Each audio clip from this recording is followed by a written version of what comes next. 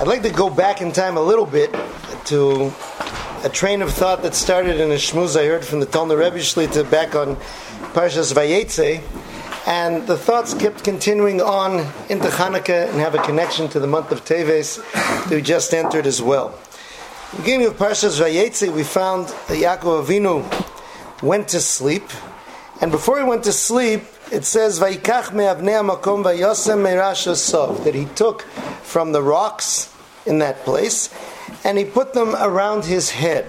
Vayishkav b'makom hahu, and he lay down.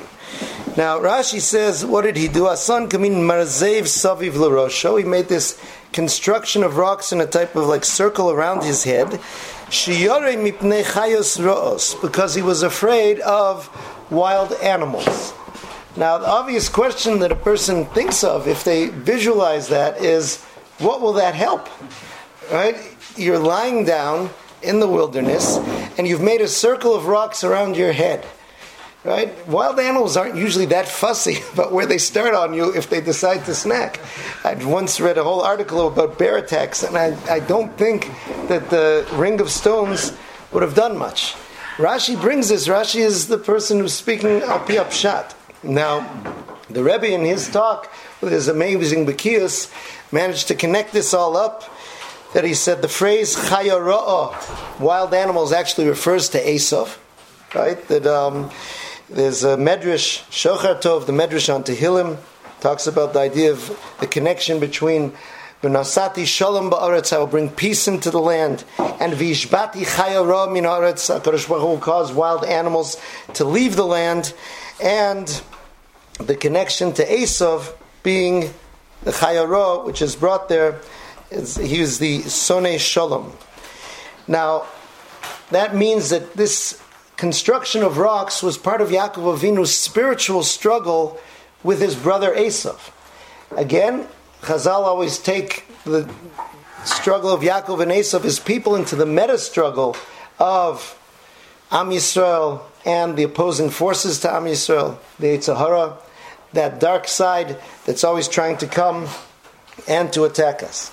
Yaakov Avinu here was leaving, according to the Midrashim of Chazal, a unique period where he spent time in the yeshiva of Shem Ve'ever, there not sleeping for a tremendous amount of time, totally devoted to the studying that he did there, and now entering that dangerous world outside the walls of the yeshiva, where he's heading toward Lavan. He felt he had to do some action of protection, not in the terms of the physical protection, but around the head, around the mind. What good does it do for your mind to put rocks around it? Again, it's important to notice, we find many times in Chazal that people would do a physical action as a representative of the spiritual avodah that they're doing. Even though that itself isn't accomplishing, but making something real in the physical world makes a decision that you're making, makes a thought process that you're going through that much more real. Reb Chaim Shmulevitz explained this in a few different examples. One is Paltiel ben Laish, right? When Shaul was in opposition to David HaMelech, he took away his daughter who he had given to David as a wife and gave her to a man, Palti ben Laish, instead. And he knew that she was forbidden to him. He took a sword and he stuck it in the middle of the room, and he says whoever goes from their side of the room to the other side should be stabbed by a sword. Right? Now, a sword does not make a very good barrier, right? If you imagine a sword being stuck in the middle of the room. But as he explained, that a person only infrequently has a moment of clarity, and there's an idea of taking that moment of clarity and doing some physical action in the physical world that will make it more real for you. Because otherwise, clarity in the world of thought can dissipate so quickly. If you take some type of physical thing, Yaakov Avinu felt the tremendous danger the world of his mind would be facing in the transition that he was in, and he did a physical action to represent the actions of protection he was attempting to do. This connects to Hanukkah as well. We know that Hanukkah, the struggle between Yavan and Yisrael, Greece and Am Yisrael, was in the realm of Chachma, in the realm of wisdom, in the realm of the mind. Tim'u kol hashmanim. The Sfarim say, the Maharal talks about the idea of the fact that they made the oils impure is the physical manifestation of making the mind impure, of changing the way the Jew viewed the world, the way the Jew viewed himself. A person has to learn to watch their head, to protect the mind, to protect the thought processes, and to utilize it in the way it's supposed to be utilized. The Mesilas Yesharim, in the second chapter, where he talks about the concept of zihirus, of being careful, that a person has to pay attention to what he's doing, mice of his actions, inyon of things he's involved in, things he's thinking in. He has to be mizbonin mufakeach al drachov, ma'asav drachov. You have to think ahead, and you have to real-time supervise the things that you're doing to see hatovim heim olo, to be able to see, do these things fit my value system or not? Am I applying my mind as a filter to the things I'm involved in, the things that I'm doing? Am I asking, is this right for me? Is it something I should continue? Is it something I should stop? And he says, this is a intellectual imperative. He said, Zedover sha'aseichel yichayvehu vadai. The fact that you have such an ability obligates you to use it. He says, an animal was created with instincts. Animals have instincts from the time that they're very young to know how to protect themselves. Most animals will not do things that are foolishly stupid. They will avoid danger very quickly. If you're ever walking in the woods and you see a deer and you step on a twig and it cracks, that deer's off. He's not sitting around to interview you. Are you a hunter? Are you an animal lover? Right? Do you like venison or not? Right? He's gone. Right? That person is a potential danger, and that's built in. It's hardwired into that animal. And we see that in so many ways. Human beings don't have that. Human beings don't have such self-preservation instincts, and we often do things which are abysmally stupid, right? And there are people who amuse themselves nowadays by watching endless videos of people doing things abysmally stupid. If you don't believe that it happens, right, you can see that happen. And did HaKadosh Baruch Hu really leave us defenseless? The answer is no. He gave us something much better. He gave us the seichel. He gave us the mind.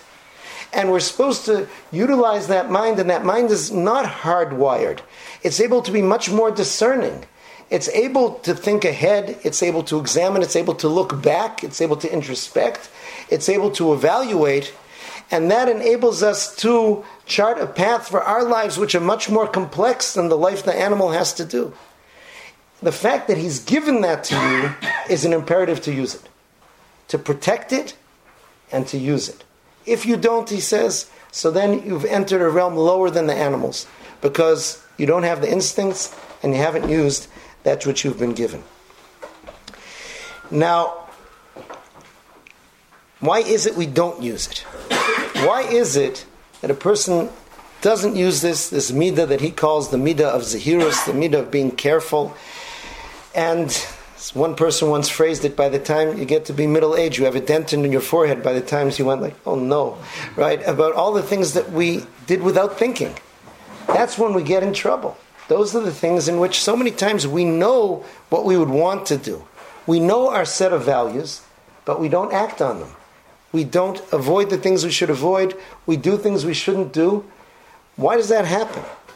So one of the reasons that the Mesilas Yesharim points out is the idea that we're overloaded. He calls it hatipul v'hatirda olamis. We're involved in too many things. We're distracted by too many things. People phrase it nowadays, they'll say, I don't have the bandwidth. Right? I don't have the bandwidth to deal with this, and it's true. Our bandwidth is overloaded by too many things. But oftentimes we're at fault. Oftentimes we are overloading the mind, and not with necessarily good things, in terms of time, in terms of how many things we're thinking about or involved in, to the extent that that tremendous tool, which is the mind, is not able to be used. He brings the example of Paro.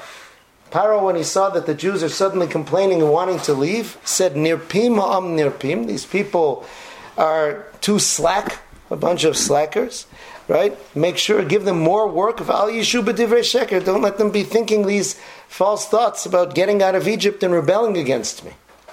The Mesilas Yesharim says that model is the model the Yetzer Hara uses with us all the time. If a person has time to think, a little bit of time to introspect, a time to ask himself some basic questions. Who am I? What am I doing here? What should I be doing? What do I hope to achieve? What things should I do? What things should I avoid? What things can I correct from the past? What can I be doing in the future? If a person would have time to do that, the Yetzer Hara can't stand up against that. There's a puzzling Gemara that says that if a person is tempted by a sin to the extent that he knows that he's going to do it, the Yetzer Hara has got him, he's going to do this sin. So the Gemara says he should dress up. It says there, Yilbash Shcharim, wear black clothes, but the implication is clearly to somehow disguise himself, and to travel a place where no one knows him, and to do the sin, do the Avera. So the Mefarshim all explode over that. Can it be that the Gemara is writing a prescription for leading some hypocritical double life and doing these things? One of the explanations for it is that it's simply going to put an element of time in there, and then a person will start to think, and the Yetzer Hara can't stand up to that. If you have a bit of time, because you have a Jew, right, he looks too Jewish, he wants to do this Avera, so first of all he has to figure out how to disguise himself. Right, the traditional Jewish disguise is a baseball cap, which is a magical thing, that even if you speak Yiddish and have a beard down to your knees, if you put on a Baltimore Orioles cap, you assume that nobody knows that you're Jewish, and you're always shocked if they somehow guess.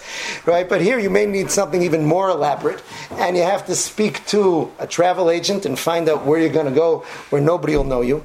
In between, you're putting on your tefillin, and you're davening Shachris, Mincha, and Ma'ariv. You're not going to do that Avera. Right? A Jewish soul, a Jewish mind, the question comes, who are you? What are you doing?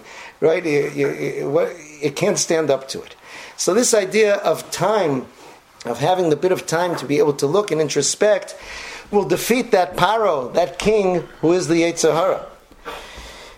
In Rome, they used a similar tactic. They had the famous question in Rome. They had a small nobility living in beautiful mansions that you can still visit in Italy.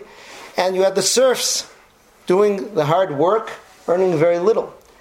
And the concern was, what if the serfs one day say, why are we living like this? Why don't we take our hammers and chisels and sticks and go up to the big villa there and bop the nobility on the head and take all the stuff they have and enjoy it?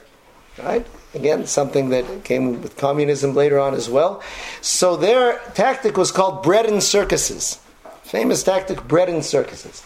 Number one, you had to make sure that people had what to eat, that they were not hungry. Hungry people are angry people, right? And they start to think all sorts of thoughts. Important tactic for yeshivas as well. We try to give good food, right? And circuses means when they do have free time, you want to occupy their mind in the free time. You want to give them something. So they built big stadiums, and you throw a few slaves in there to run around, and you let in the lions, and everybody gets to watch the inevitable end of the slaves and the snack for the lions, and you have a good night's entertainment, and you go home and go to sleep and get up to slave labor the next day. The combination of bread and circuses will numb the mind so that they won't be thinking all of these revolutionary thoughts. The Yetzer Hara, he says, does this to us as well, and stops us from thinking those basic thoughts, asking those basic questions that can be life changers for us. Not just life changers, but life preservers. Those things that can end up saving us in the times and tides of life. I once heard from a person who absorbed much from the tradition of the Bali Musar. His father wrote the classic work on the history of the Musar movement, Tnuas HaMusar, Reb Dov Katz. So his son, Rabbi Yaakov Katz, told us, he said, the concept that many yeshivas have of a Musar Seder, of having a little bit of time in which you learn Musar, he says it's really not about learning a Sefer. It's not about learning a book. Right? It's not saying, what book are you learning in Musar Sefer? The Sefer that you're learning is really just an aid to asking yourself those basic questions. The idea of Musar Seder is having a little bit of time during the day in which you remind yourself of those basic questions. Who am I? What am I doing here? Where am I going? What am I supposed to do? What shouldn't I be doing?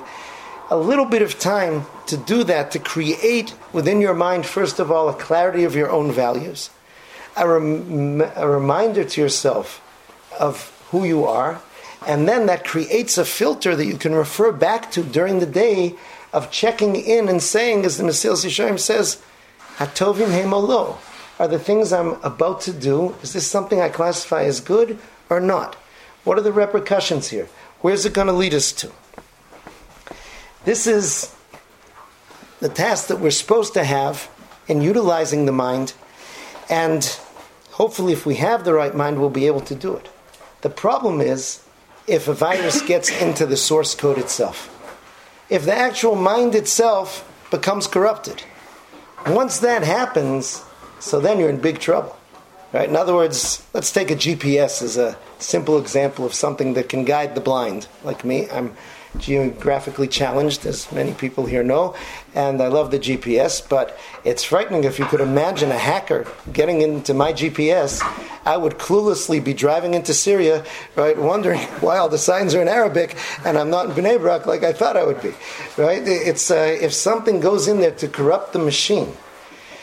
Hanukkah was about that concept of protecting the mind, of the machine itself getting corrupted. V'timu kol hashmanim, of the mind itself becoming influenced and corrupted to the extent that the values of good and bad were transformed. And the original Jewish values of what were good and bad were hacked into by Greece and replaced by something else. This is why the Sfas Emes said a fascinating thing. The initial takana of lighting Hanukkah candles was al Pesach Besa, on the outside, by the entrance to your door. It says in the Gemara that mipnei sakana, in a time of danger, they changed the format of lighting Hanukkah neros, and they said in such a time, manicho al shulchano v'dayo. You can simply light it on your table in your home, and that's enough. There's a disagreement in how this is implemented today. Some poskim decided, especially here in Israel, since we've returned to Israel and there isn't the danger that was referred to in those times, people should light outside again, and many do. But you find many among Hasidic communities, the Sephardi communities, who still light in the table inside, even if you have that situation which isn't the danger that they were talking about. The Sfas Emes explains why was that. He says, because when they said move it inside because of the danger, it wasn't a temporary change. They saw that something had shifted in the battlefield. Something had changed. That previously the lines of battle were demarcated at the door of the Jewish home. The Jewish home was sacrosanct. The Jewish home was a place of purity, it was a place of values. The outside world was a challenge to it. The Ner Hanukkah stood in that gateway to protect and to give light and understanding and to filter what comes into your home. He said what the Chachamim saw was that as often happens in times of battle, the walls were breached. And now the battle is going on inside the home itself. The door of the home is no longer the protection. Now the battle is there in the home itself. And you need the Ner Hanukkah inside the house. This is a reality that we're facing as well. So much comes in, we're inundated by so much information of all types, by sources oftentimes that we can't even identify. Images of all things, opinions on all things, through every outlet in our house, and we don't even need outlets anymore. Right? It comes in from satellites, from the air, from every place, and we're constantly being involved in it. On one hand, we have the problem of the bread and circuses, that nobody has time anymore to have a little bit of quiet time alone to think and introspect. Right? People are on their phones on the top of Mount Everest. Right? If you don't have enough reception, you get a special satellite phone. You're connected everywhere in the jungle. Time zones don't matter. If the people in your time zone are asleep, start texting to somebody in another time zone. Right? If you don't even have anybody to talk to, you put the headphones in. You have endless things to listen to and to watch and to play. And we're overloaded. We're inundated. That's one aspect. But then the quality of what's coming in, there's no filter on it. It can affect us in so many ways. What we view as beautiful and what we view as ugly. What's true, what's false. We're constantly getting changed and involved. That's where the battleground is nowadays. Vayosem merashosov. He put a protection around his head. Yaakov Avinu going out into the house of Lavan. And the Sfarim say that Yaakov Avinu's travels into these deep, dark places were to prepare the way for us, his future children in history, who would end up in very deep, dark places, and to prepare the steps that would be necessary for us to survive. Protection.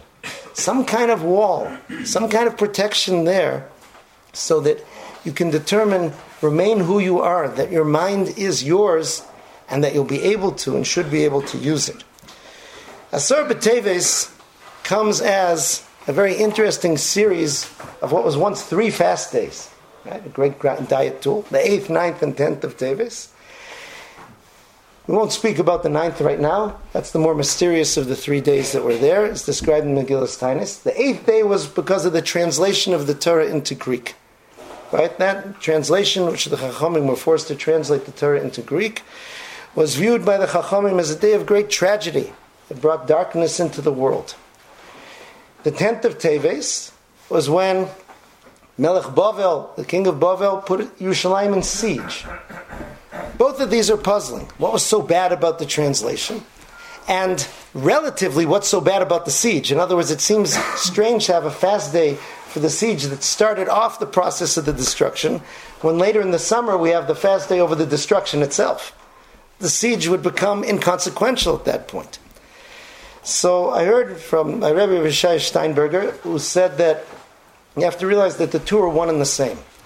A translation of Torah, especially when it's done for negative motives, right? They differentiate between the translations of Onkelos and Targum Yonasan and even ArtScroll, which are there to help Jews get their way into the world of Torah and access Torah.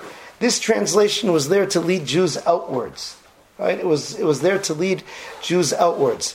And that translation brought darkness because they said the Torah can't be mistargim kol tzorcha. It can't be translated properly, and therefore it became limited. It was not the Torah as it really is, as it should be in its majesty. It was a limitation of Torah. Yerushalayim, the idea of having the city of Yerushalayim means that it is authentically us. Rav Hirsch explains that the word ir in Hebrew, the word for city, is from the same root as hisorus, as an awakening. That the city is supposed to express the awakening of all that's inside the nation. Makes you worry about some nations when you look at their capital cities. But this is what's supposed to be. Yerushalayim in siege, just in siege, not destroyed, not taken over, just in siege, is not what it should be. It's surrounded by someone else who determines what goes in and what goes out. Once that's there, it's not Yerushalayim anymore. It's perhaps the opposite of Yaakov Avinu's ring of stones around his head. That was Yaakov Avinu creating his city of the mind, so to speak. Here, they took their siege, and they took our city and made it theirs, and made it determine what would be. The time that a person spends in yeshiva is really meant to be that time in which you can cultivate the mind, enable it to grow and become the mind of a Jew, the mind that's formed by Torah, so that then when you go out, it will guide you in those decisions you have to make. That you'll have it, that you'll be able to do it. A lot of that is spent by enveloping ourselves in the learning as we do. Sometimes a person looks, how many pages of Gemara am I going to learn? Right? What am I really going to be able to understand? But your very involvement in that process transforms the mind, transforms your sensibilities. It gives you a different associative world. But that's if you let it. It's very important that we have the rocks around our head, that we somehow watch our head, especially when we're in yeshiva, to be able to allow that process to happen. If we bring in too many things, and especially the quality of things which we bring in, if they're antithetical to what we're doing, so then the mind will become hacked, corrupted, have viruses in it. And then even the Torah that you're studying won't work the way it's supposed to, and you won't see it the way you're supposed to see it. It doesn't mean being ignorant. It means focusing, being able to do. The Rambam speaks about Leilei Teves HaArukim. The month of Teves is when you have very long nights. It used to be that your workday finished when it got dark. Right? We worked by natural light. You were out on your farm. You were doing what you were doing. It got dark. So in the winter, the nights are very long. What are they for? There used to be an ad when I was a kid. The nights are made for Michelob. right? What kind of beer? The Rambam said the nights are made for Torah, right? That's what he said. The nights of Teves are there, the long nights of Torah, and it's a time in which a person is able to utilize it and focus it. Chazal knew about the danger of empty time. They say in Pirkei Avos, Haner Balaylo, when a person's awake at night, Hamahalich B'derech Yechidi, when you're traveling someplace all alone. Umefana libo levatala. Mefana means you consciously put your mind into empty, useless things. You're liable for your life because you've taken that which is most precious for you. You've taken those opportunities. And it doesn't even say he's not learning Torah at that time. But he's putting it into nothingness. You can do something productive with it. Those little times are the times that you can use for that introspection. If HaKadosh Baruch Hu gives you certain spaces in life, you can use those to recharge, to refresh, to remind yourself of who you are and what you are.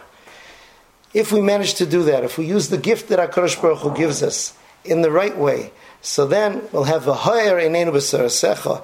HaKadosh Baruch Hu will lighten our eyes with the Torah, and eventually we'll see the rebuilding of Yerushalayim with Or Chadash Al Tzion Ta'ir.